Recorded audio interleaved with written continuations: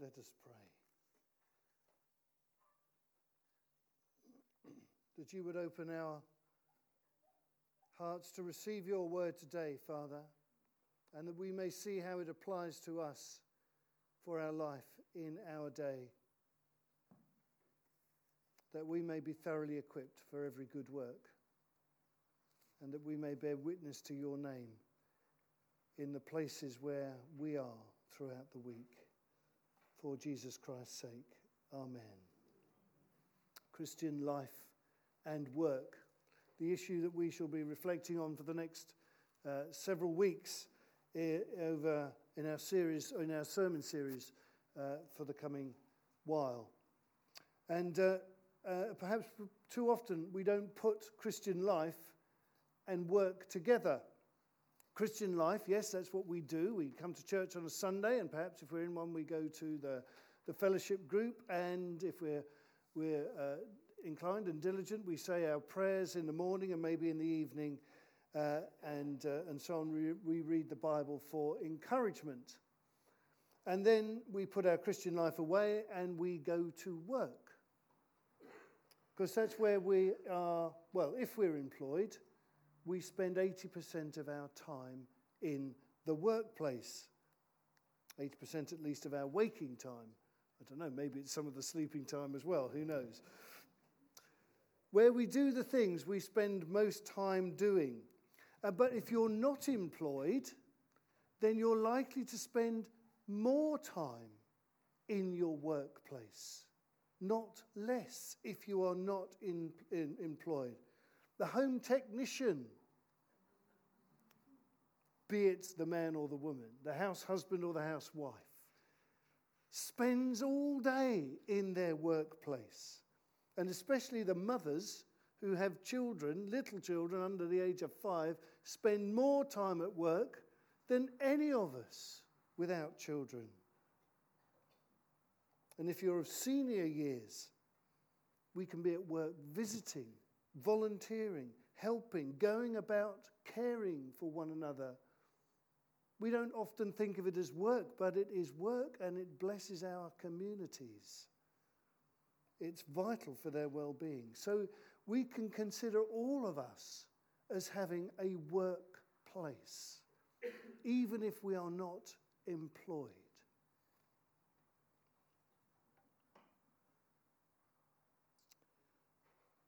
The questions we shall be asking through this series of sermons: who are we working for? Is it ourselves or the customer? Is it our boss? Is the customer our boss? Is it somebody else? What does the Bible say about work? Why do we have to work anyway? Is it really part of God's plan for his people? How do we find meaning in the workplace? Why is it important as a thing of itself? How do we deal with the boss? Mine's just leaving. How do we cope with the pressure? How do we make it a vocation or a ministry? How do we grow spiritually in the workplace as much as in the church? These are the questions we'll reflect on, because the truth is that Christian life and work are not separate places and not separate activities.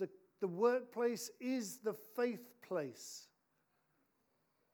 It's where we live out our Christian faith day by day. And so we ask today, who do we work for?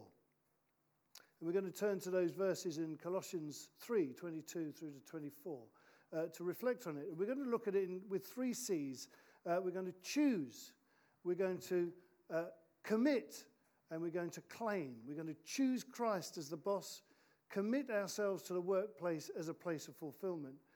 And what was the third one? Claim the workplace as our place of ministry. Thank you. So in verse 23, Paul says, choose Christ. Whatever you do, work at it with all your heart, as working for the Lord and not for men or women. Work at it as for the Lord, he says. And right through the Bible, people were called, and invariably they were workers. The first man, Adam, he was a gardener. And then Joseph was Egypt's chancellor of the exchequer. Moses was a shepherd for many years. David was a shepherd before he became a king. Amos was a sheep trader. In the New Testament, Simon Peter was a commercial fisherman. Matthew was a tax collector, and both of them were called in the workplace. Matthew from his fisher boat Matthew from his tax booth and Simon from his fisher boat. St. Paul made a living as a tent maker, and he lived for a time in the house of Simon the tanner when he was converted. Lydia, she sold cloth and other fancy things in the haute couture houses of the day. And all of them were working out the challenges of faith in their workplace. Now, in Genesis chapter 10 and verse 8, there's a man called Nimrod. He's named as a son of Cush. Remember him? It comes in a long list of names, and all of a sudden the scribe wakes up and he writes something interesting. He says, there was Cush. Oh, and then there was Nimrod, the son of Cush. And he was a hunter. And then after Nimrod, there came. Anyway, he was a hunter, a mighty hunter before the Lord. A mighty hunter before the Lord, he's described as. Not just a mighty hunter, not just a mighty hunter in the eyes of men, but a mighty hunter before the Lord. And perhaps he recognized God's provision for him in the animals that he killed. Perhaps he deeply respected those animals as creatures of God's creation. Perhaps he knew that God was his teacher in his chosen profession. Perhaps he acknowledged that God made him skilled and enabled him to hunt well. Whatever it was, he saw that he was a mighty hunter before the Lord. Maybe you wouldn't think of yourself as working before the Lord. Maybe you don't think that hunting could be done before the Lord. But everything can be done before the Lord. That's what this time tomorrow is teaching us. It's helping us to think that way, that Mark is a mighty motor mechanic before the Lord. And that Alison is a mighty lawyer in front of the magistrate before the Lord. Giles, the mighty teacher of girls before the Lord.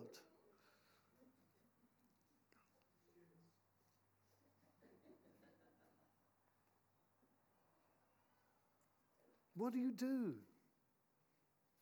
Leanne is a mighty intern before the Lord.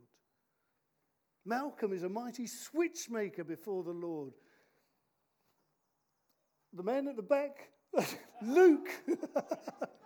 Luke is a mighty building, designy, planny person before the Lord.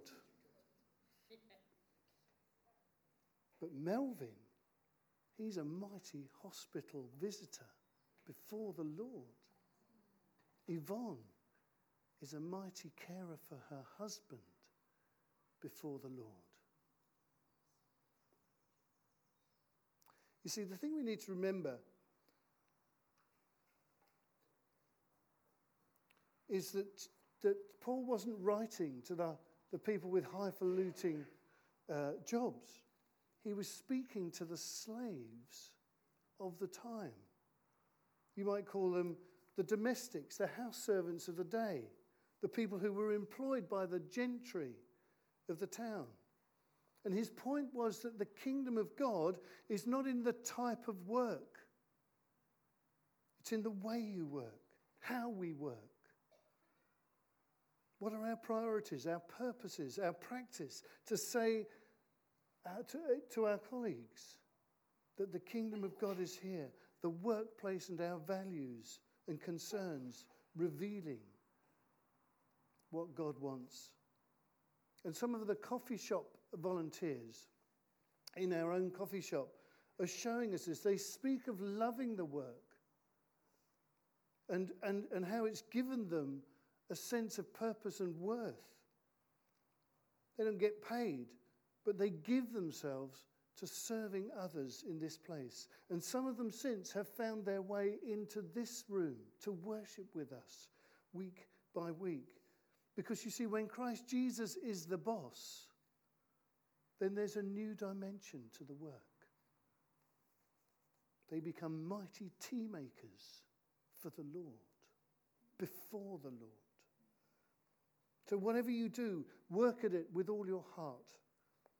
As for the Lord, be a mighty worker in your workplace before the Lord. Choose Christ as the one you work for. And then things begin to flow from that. We can commit to the work then as a source of fulfilment.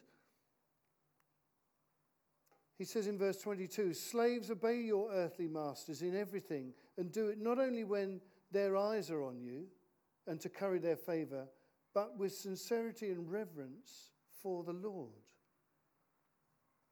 Because when you make Christ your boss, the work becomes all important. It's not what the boss thinks of you that matters, but that you're doing a good job for the job's sake. What we've heard from this time tomorrow, as we've reflected on their testimony, is how they want to do a good job for the job's sake. Giles said, it's fantastic work. To bear witness to Christ by being a good worker. I was an industrial chaplain at one point, and I had a colleague who once asked a factory worker, what is the hardest thing about your work? And the worker said, getting here. By which he meant not that the traffic was difficult or that it was a difficult journey, but that finding the motivation and not resenting the fact that he had to be there was the hardest thing. And there's much, isn't there, that can rob us of our fulfillment in the workplace. We may resent having to work at all. Luke's going to speak more on that next week. We may resent what we're asked to do by the boss, the tedious work, the dirty work, the simple work. We may resent the boss for giving it to us, or our work colleagues for being better than us, for getting the better tasks, or for not pulling their weight. There are many things that can cause us to resent the workplace. When I was young, I resented, because I was the young one, being sent up the tower by the leading fireman to unhook the equipment. I resented the leading fireman for sending me up the tower to do it.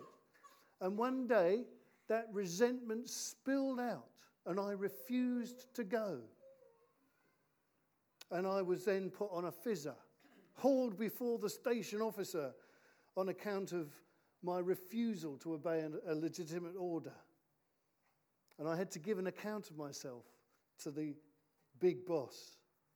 And whatever the rights and wrongs of the case, I was paying the price. The resentment had got the better of me. And now I'm older, I find that I resent having to put the date and the week of the year on top of the order of service as I begin to prepare and plan for the worship of God's people. It feels like I'm a prisoner counting my life off, week by week. And then I remember that this is the day the Lord has made, and we will, that I'm preparing to worship with God's people. What a privilege that is, that he's put me here to share with you. It's a gift. Do it with sincerity of heart. Because sincerity of heart is about fulfillment. It's about being complete in what you do. If we're resenting the work becomes a shallow thing, half-hearted, without meaning. But we can choose to put that resentment aside, the apathy, put it away. We can choose to do it with reverence for Jesus, as if it were an act of worship for him. Commit to the work as a source of fulfilment. Thirdly, claim the work as a place of mission.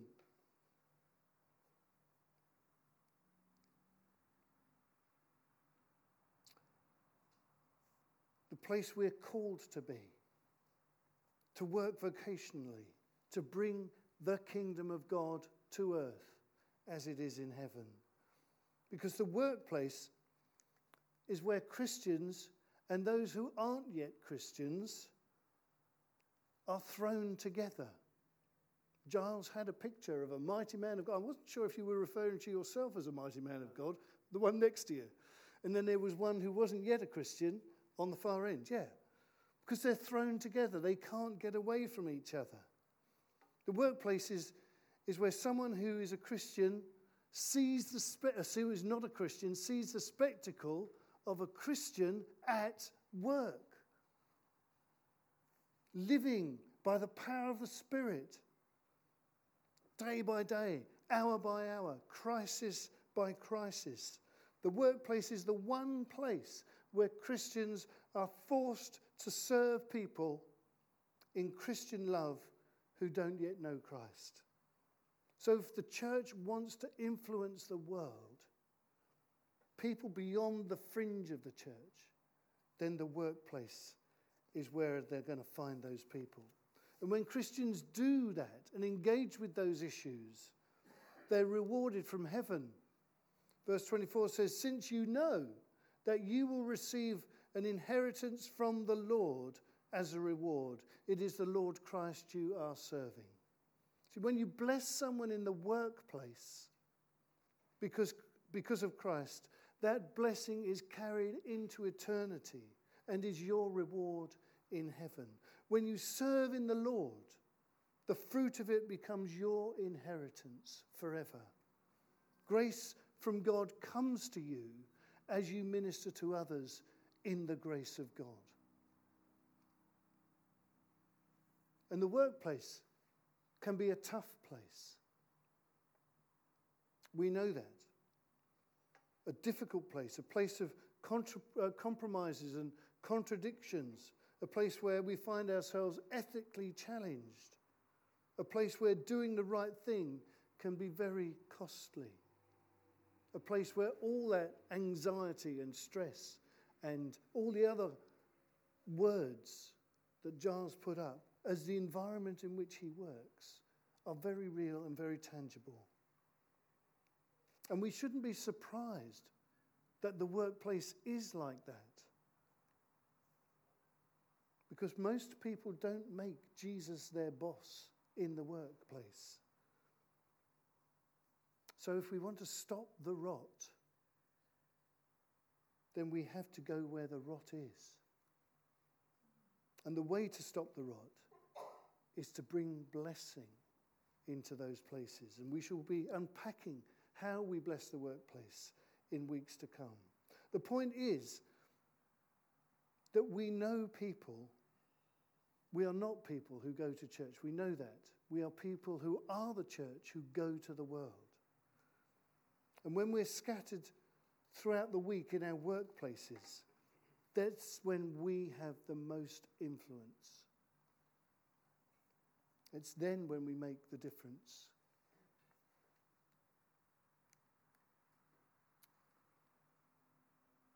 The workplace is where we find our vocation to address the rottenness of the world.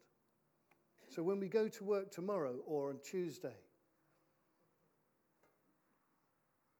we're God's agent for blessing the people we work with.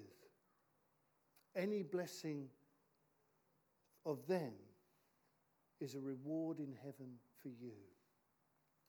So who do we work for? We work for the Lord. I've gone too far. We can choose to make Christ our boss. We commit ourselves to the workplace as a place of fulfilment, and we claim the workplace as our place of mission.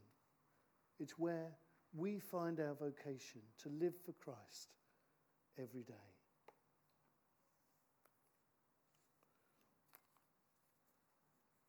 Luke next week will be giving us something of a theology of work and how it is for the blessing of all his people. Let's worship.